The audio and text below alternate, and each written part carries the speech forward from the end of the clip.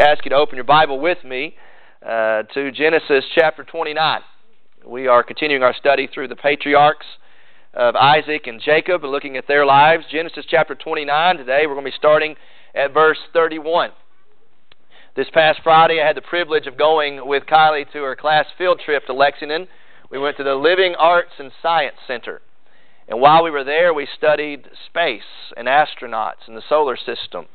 And we got to learn about the space race of the 1960s, of how the Soviets were the first nation to put a man in orbit, and how President Kennedy made the declaration that by the end of the 1960s, the United States would be the first country to put a man on the moon.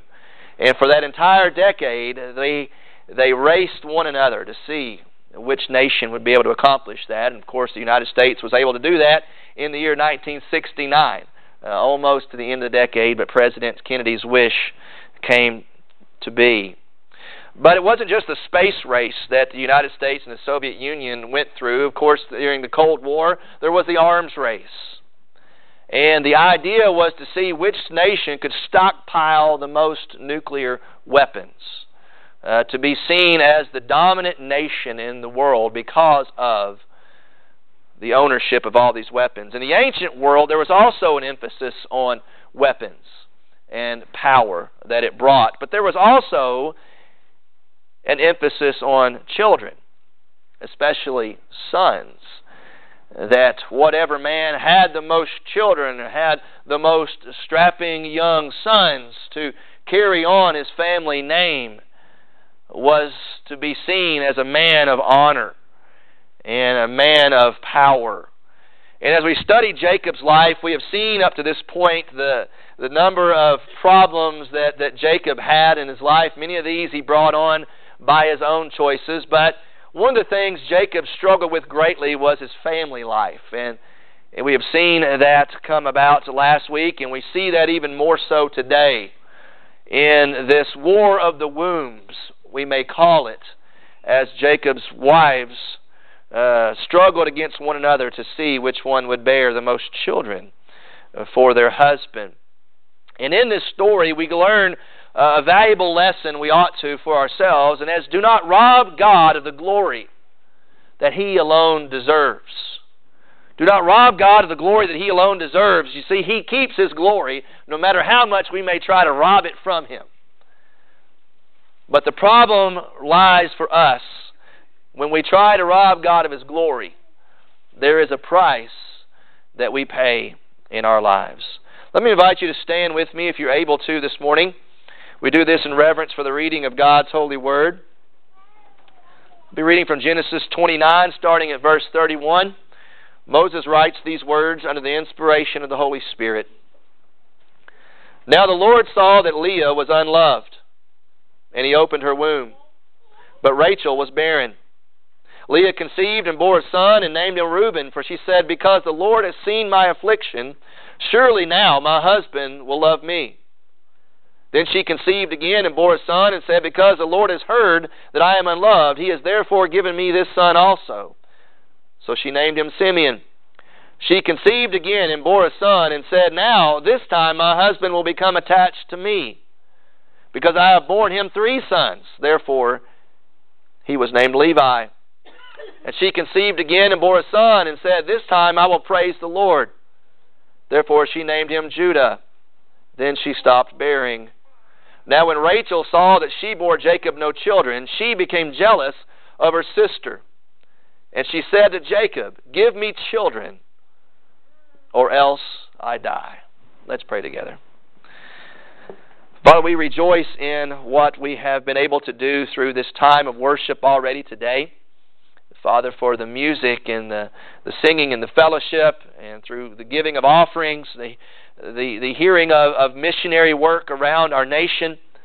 And Father, we rejoice greatly in what you have done in our service thus far. But now, God, we come to the point of our service where we open the Scripture, God, and our expectation, Lord, is that you would open our minds, that we may be able to understand your word better.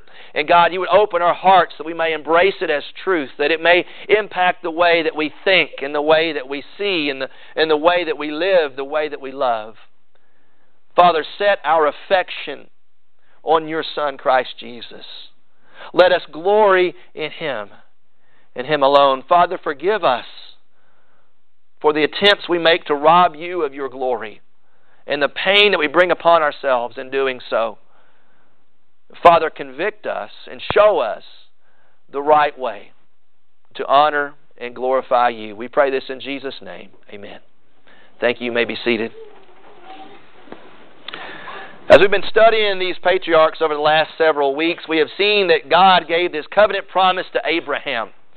That Abraham was going to be the father of many nations, that Abraham was going to be the source of God's blessing to the earth. And we see in the New Testament, ultimately, that was God's promise to send a Messiah, a deliverer, and that is Christ Jesus, through the lineage of Abraham. Abraham then has a son, Isaac, who receives this promise. He is the heir of God's covenant blessings. And then Isaac bestows this covenant promise upon his son, Jacob. And we have seen that come to pass. And so Jacob, at this point in life, has received this promise from his father Isaac and has heard directly from God Himself. But spiritually, Jacob was not where he needed to be. We've looked at the fact that he was a deceitful, scheming little snot, to say it properly. And he had robbed his brother of the blessing, and he had lied, deceived his father. And yet God's covenant promise remained on him. And it's a blessing for us that no matter how much we may sin, God never gives up on us. And we cause all kinds of problems when we sin. All sorts of consequences. But God's covenant blessing remains. And then Jacob finally meets his match in stingy, cunning Uncle Laban. And as Jacob works 7 years to marry Rachel, Laban deceives him, and on the wedding night instead swaps out Rachel's older sister, less attractive sister, Leah. And Jacob ends up marrying Leah instead. And then Laban says, well, promise me you'll work another 7 years and I'll go ahead and let you marry Rachel now. And so Jacob did that. And so he is laboring for 14 years for his uncle. And he has 2 wives now, against God's design for marriage. And he has 2 mates in this situation. And then we come to our text today and we see these pitfalls. We mentioned Jacob was not where he needed to be spiritually. Neither was Leah and neither was Rachel. They were trying to rob God of His glory. Now they may not say it that way, but that's what they were doing. And we are guilty of the same thing. We might say, well, I'm not in a war of the womb, so to speak. How do I rob God of His glory? Well, through these pitfalls that lie before our men and women here today, but also lie before us. The first pitfall is that of insecurity. Beware the pitfall of insecurity. Leah's self-worth was tied up in Jacob and not in God. And that is a problem. We see, first of all, the cry of affliction in verse 31. Now the Lord saw that Leah was unloved. Here's Jacob. He's got 2 wives, and he loves the one, Rachel, doesn't love Leah. God sees Leah's plight. He hears her cries. And in the midst of this terrible situation of this wife who is unloved by her husband, God moves. And He opened her womb, but Rachel was barren. You see, sometimes in the middle of our affliction, as we cry out to God, God sees and God hears and God moves in mighty ways. But then we see the cry for affection that follows in verse 32 and following. Leah, she recognizes God's blessings. And indeed, God provides through her 4 sons for Jacob. But yet she was unsatisfied with God's loving provision. She was more concerned with her husband's approval of her than she was of God. Verse 32, Leah conceived and bore a son, named him Reuben. She said, because the Lord has seen my affliction, surely now my husband will love me. Instead of thinking how much God loves me, how much God has answered my prayers, and God has moved in a mighty way and given me this child, her concern was still for her husband's affection. Nothing wrong with desiring the affection of your spouse. But the problem is she was seeing her own self-worth through Jacob's response to her. Gave more thought to what Jacob saw in her than what God did. Surely now my husband will love me, she said. Verse 33, because the Lord has heard me that I am unloved, He has therefore given me this son also. She conceived again, verse 34, now this time my husband will become attached to me, because I've borne him 3 sons. And time again, her view of herself and her importance, her value, was not seen in the fact that God loved her. She was more concerned with what Jacob saw in her. The pitfall of insecurity. Now, I want you to think back in your own life over some of the stupid decisions you have made. Things you have done, maybe things you should have done but you didn't. How many of those stupid decisions that you and I have made in our lives were based on the fact we were trying to win someone else's approval? We wanted someone else to like us. I wanted someone else to think more highly of me, therefore I did this. And it was stupid. Our significance ought not to be tied into other people. Our significance and our value and our worth ought to be seen from God Almighty Himself. That God created us in His image, that God loved us so much, He sent His Son to die on the cross. If God loved us in that degree, Paul says in Romans 8, how will He not give us much more in Jesus?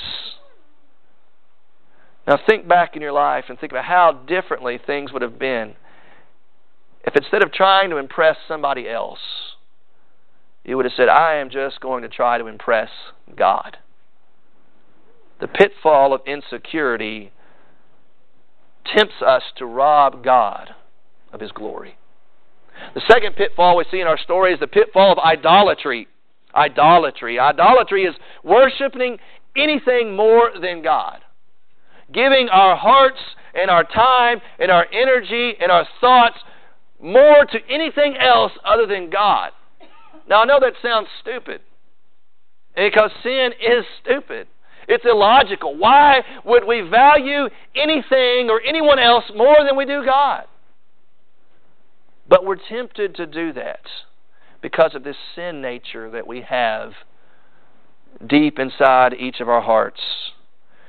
We see this taking place in our story, first of all, through the sibling comparison. Chapter 30, verse 1, Rachel, she's jealous of her sister. She sees that her sister has given Jacob 4 sons now, and she's not been able to conceive at all. And she begins to look at her sister, compare herself to her sister, and say, I've got to somehow outdo her, because I may lose my husband's affection. And in that culture, as I said at the beginning, her status, that through the eyes of society she would be seen as somehow inferior to her sister, who is fertile and she is not.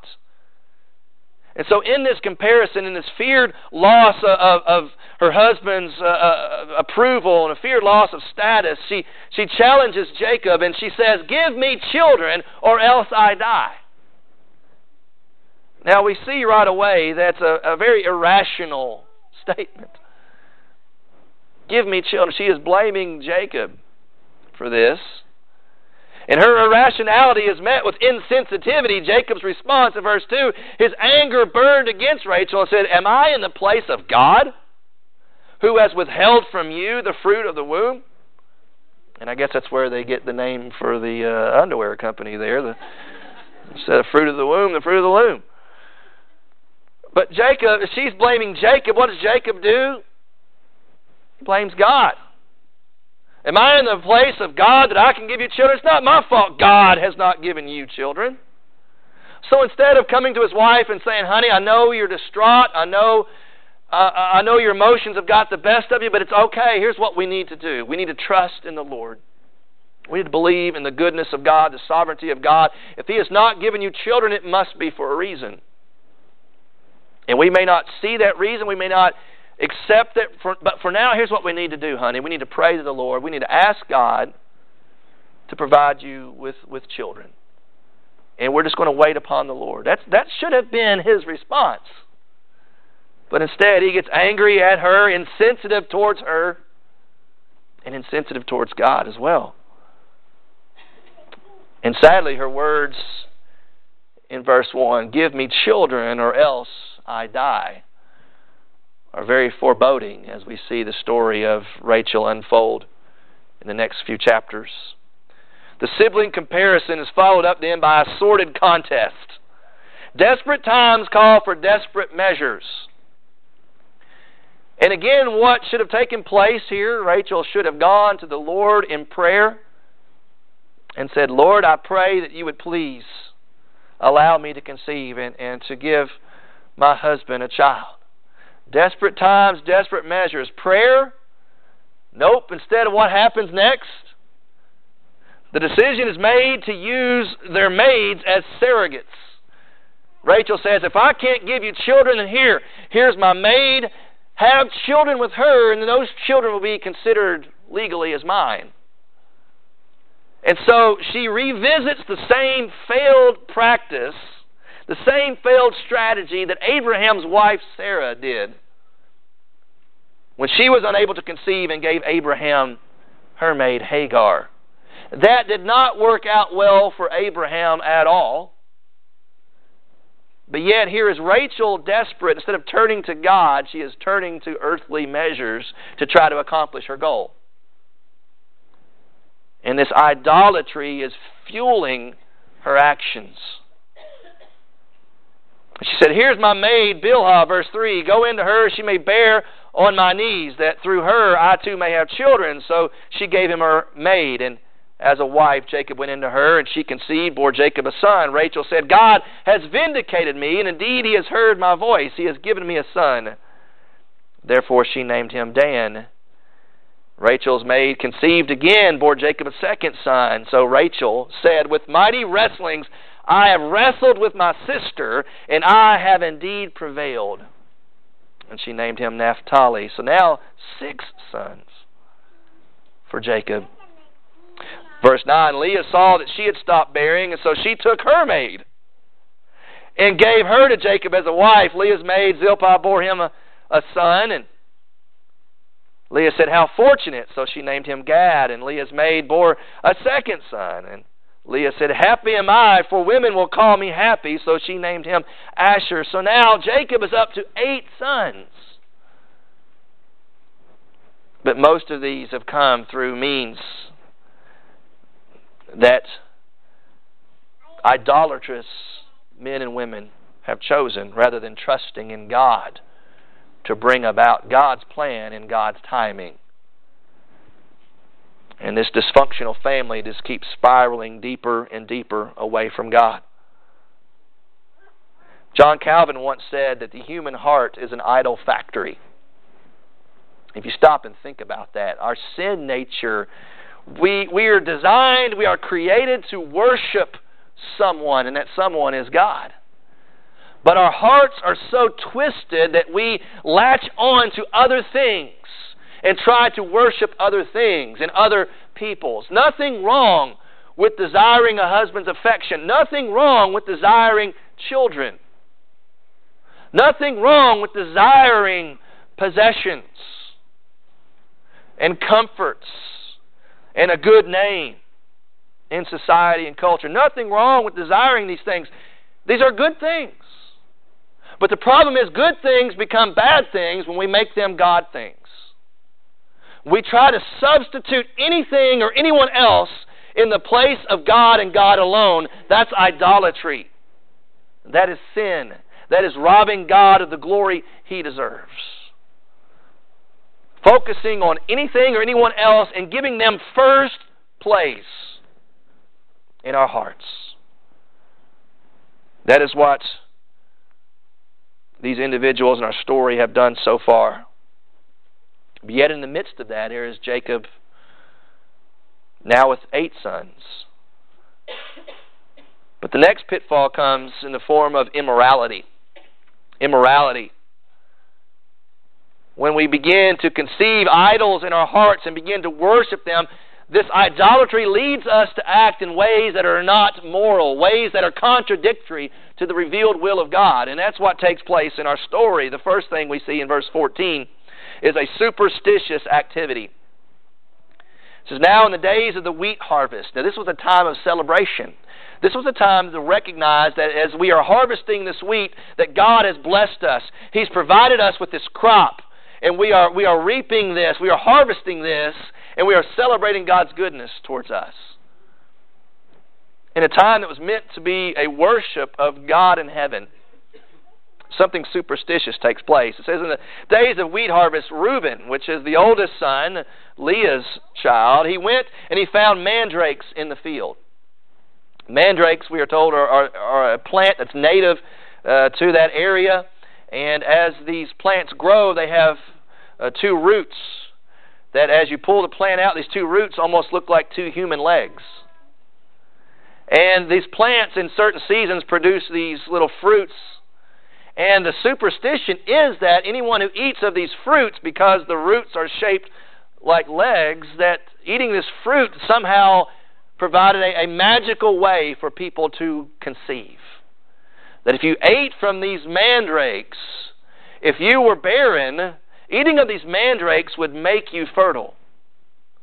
That was the superstition of that time. And Reuben goes out in the field and brings some of these mandrakes in. He brings them to his mother Leah. Then Rachel said to Leah, please, give me some of your son's mandrakes.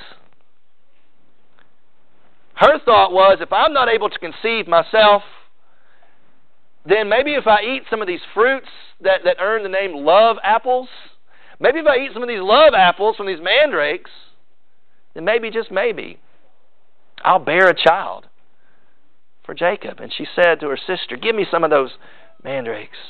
But then we see next a scandalous activity in verse 15. But she said to her, is it a small matter for you to take my husband? And would you take my son's mandrakes also? So Rachel said, therefore, he may lie with you tonight in return for your son's mandrakes. She just pimped her husband out to get some of these love apples. In verse 16, Jacob came in from the field in the evening, and then Leah went out to meet him and said, you must come in to me, for I have surely hired you with my son's mandrakes. So he lay with her that night. This has become literally an episode of All My Children. In this war of the wombs for these 2 women to try to have more children than the other, they have resorted to some very sordid activities here. But you know what? In the midst of this shameful activity of these 2 women, let's not lose sight of the fact of Jacob's role in all of this. Because as Rachel said, I can't have children, so here, go sleep with my maid, have children through her. And then Leah, not to be outdone, so here, have my maid go sleep with her. And then Jacob comes in from the field and his wife says, I've hired you through giving some mandrakes. You're supposed to come in and lay with me tonight. And then Jacob says, okay. He's just going along with all this. At some point in time, you think he should have said, okay, now time out, ladies. I know I'm all that in a bag of chips. Remember, I was the guy who single-handedly rolled that stone away, you know. I know I'm a buff dude and all, but time out. This ain't right. Okay, let's slow down here. We're using some very unscrupulous means to try to bring about God's promise. Why don't we just stop and let God work and rejoice in His timing? But no, Jacob was too impatient himself. Jacob was more concerned about his own well-being to the point where he was willing to sacrifice holiness to try to bring about God's promise. And this scandalous activity of these women and Jacob too are followed up with the sovereign activity of God. You see, God blesses with more children. However, He does not bless the woman who bought the mandrakes by giving up her husband for the night. It wasn't the woman who ate the mandrakes who conceived, it was the other one. In God's sense of humor, He said, okay, you're going to resort to superstition. That's not going to work, but my sovereign hand is going to bless the other sister in this. The love apples didn't work. How about them love apples? God gave heed to Leah, verse 17, and she conceived and bore Jacob a fifth son. Leah said, God has given me my wages because I have given my maid to my husband. And somehow she's thinking that because I did this, God blessed me. It's so backwards. She named him Issachar. In verse 19, she conceived again and bore a sixth son to Jacob.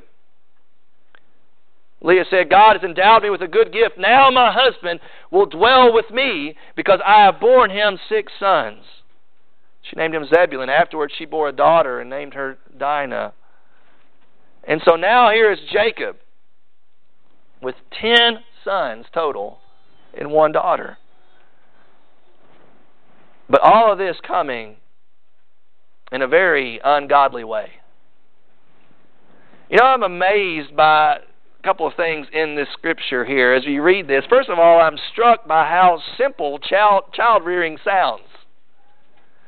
She conceived and bore a son. Then she conceived and bore another son. Then she conceived and bore. It's almost like, it's just like one after the other. Just, you want a son? Boom, there you go. You have a son. It just seems so simplistic, doesn't it? For those of you who've ever been through child rearing and pregnancy and birth, you understand it's not quite that simple. But other places in the Bible speaks of birth in very simplistic terms. It's the birth of sin.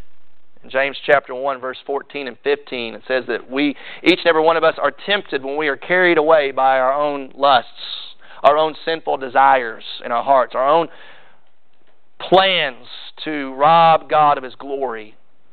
We're all tempted. We're carried away by our own lusts, and our lust conceives, and we have sin. We bear sin. And then it said sin brings forth death. And so temptation comes along and finds in our hearts a desire for things other than God and the ways of God. And that temptation latches on to our sin nature, leading us to commit sin in our actions. And the wages of that sin is death. That's bad news, folks. That's each and every one of us. We are tempted to do things we shouldn't because there is something in our heart that is twisted, and sin latches on to that, leads us to commit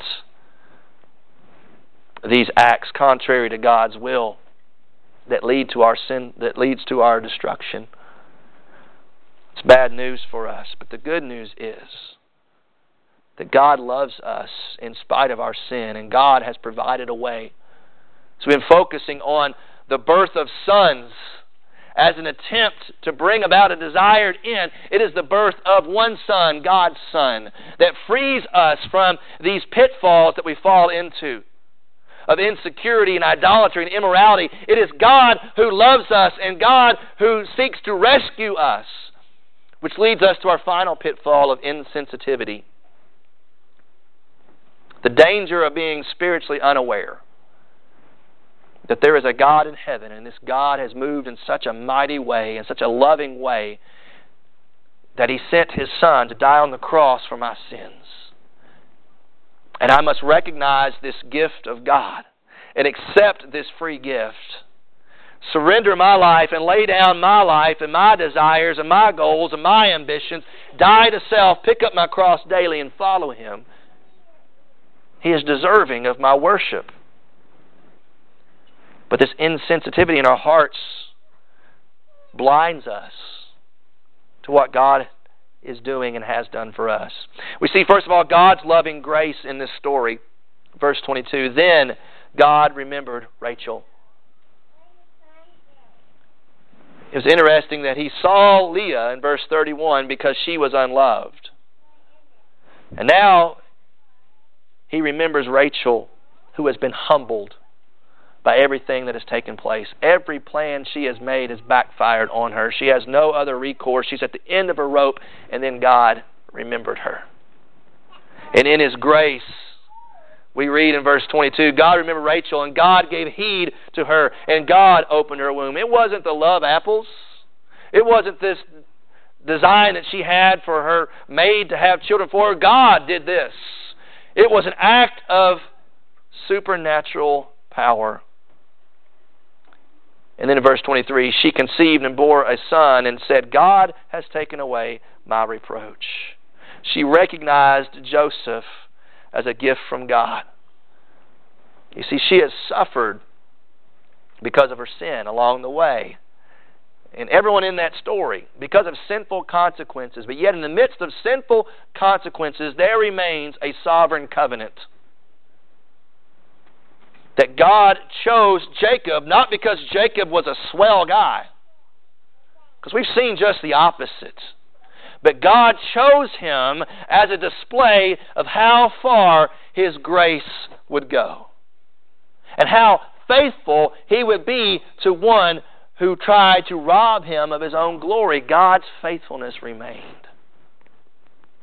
And now here is Jacob with 11 sons and a daughter, because God had promised him he would become a great company of peoples.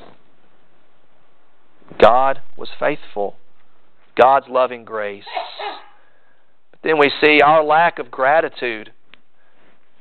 Verse 24, she named him Joseph, saying, may the Lord give me another son. Are you kidding me? God finally moved in a supernatural way in your life, and God in His grace has provided you something you did not deserve, and now you're not satisfied with that. You want something else, something more. It's a lack of gratitude. In our lives, we can become so insensitive to what God has done for us already.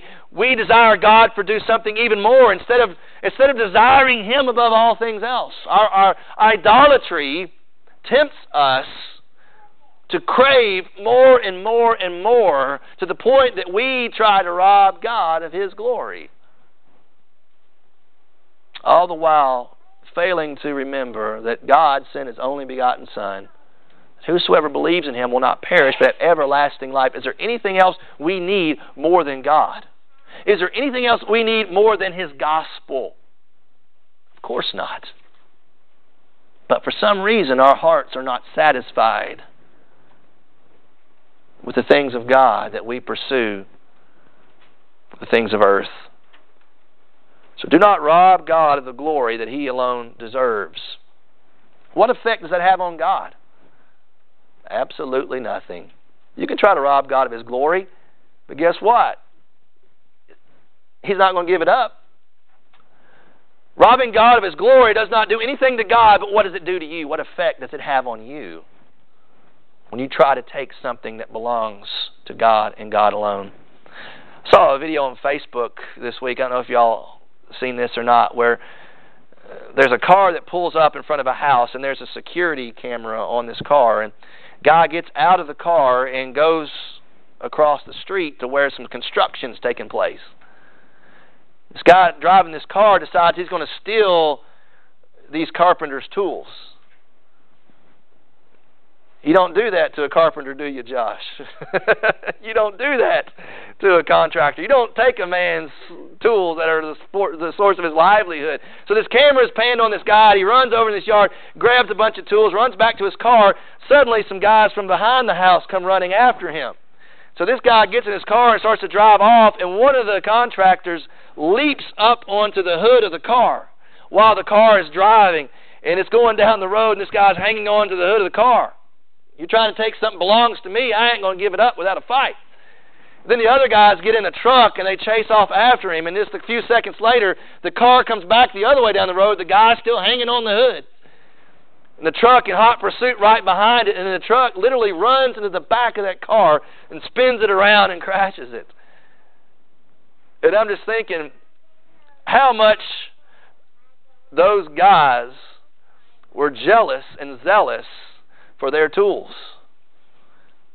And how much that thief trying to steal what belonged to them angered them and brought about their wrath and their jealousy to the point that they were willing to go that far to risk their own lives because you were not going to take something that belonged to them. And I think about when we try to rob God of His glory, we don't succeed. All we do is get ourselves in a whole heap of trouble and end up getting crashed and burned in this thing we call life. And if we're not careful, crashing and burning for all eternity. Because we're insensitive to the fact that God loves us and sent His Son to die for our sins. As we see this passage today, there's one hero. It sure ain't Jacob, and it ain't Rachel, it ain't Leah. Because they have tried every human way possible to rob God of His glory. Human rivalry and idolatry was at work, but so too was God. Above and beyond and behind the scenes, God was fulfilling His promise that He made to Abraham, that He made to Isaac, that He made to Jacob. God was still doing what God desired to do. Here is Jacob, 11 sons and a daughter, even though he had sinned against God. Sinful consequences, a lot of pain and sorrow in the household. But there was a sovereign covenant, and that covenant remained. The good news for you and I is this: God loves the lost, which was Jacob, who was not even looking for God, and God showed up and said, "Young man, you are the heir to my promise." God loves the lost. He loves the lonely. That was Leah, desiring her husband's affection even more than she desired God, but God loved Leah. And the lowly, Rachel, at the end of her rope, nowhere else to turn, and God loved that woman. Where are you in that scenario? Are you lost? God loves you. Are you lonely today? God loves you. Are you lowly and humbled by the circumstances of your life? God loves you. And God receives the glory when we return that love to God. A refusal to love God and surrender to Him and His gospel is an attempt on your behalf to rob God of the glory that He alone deserves. Let's pray together.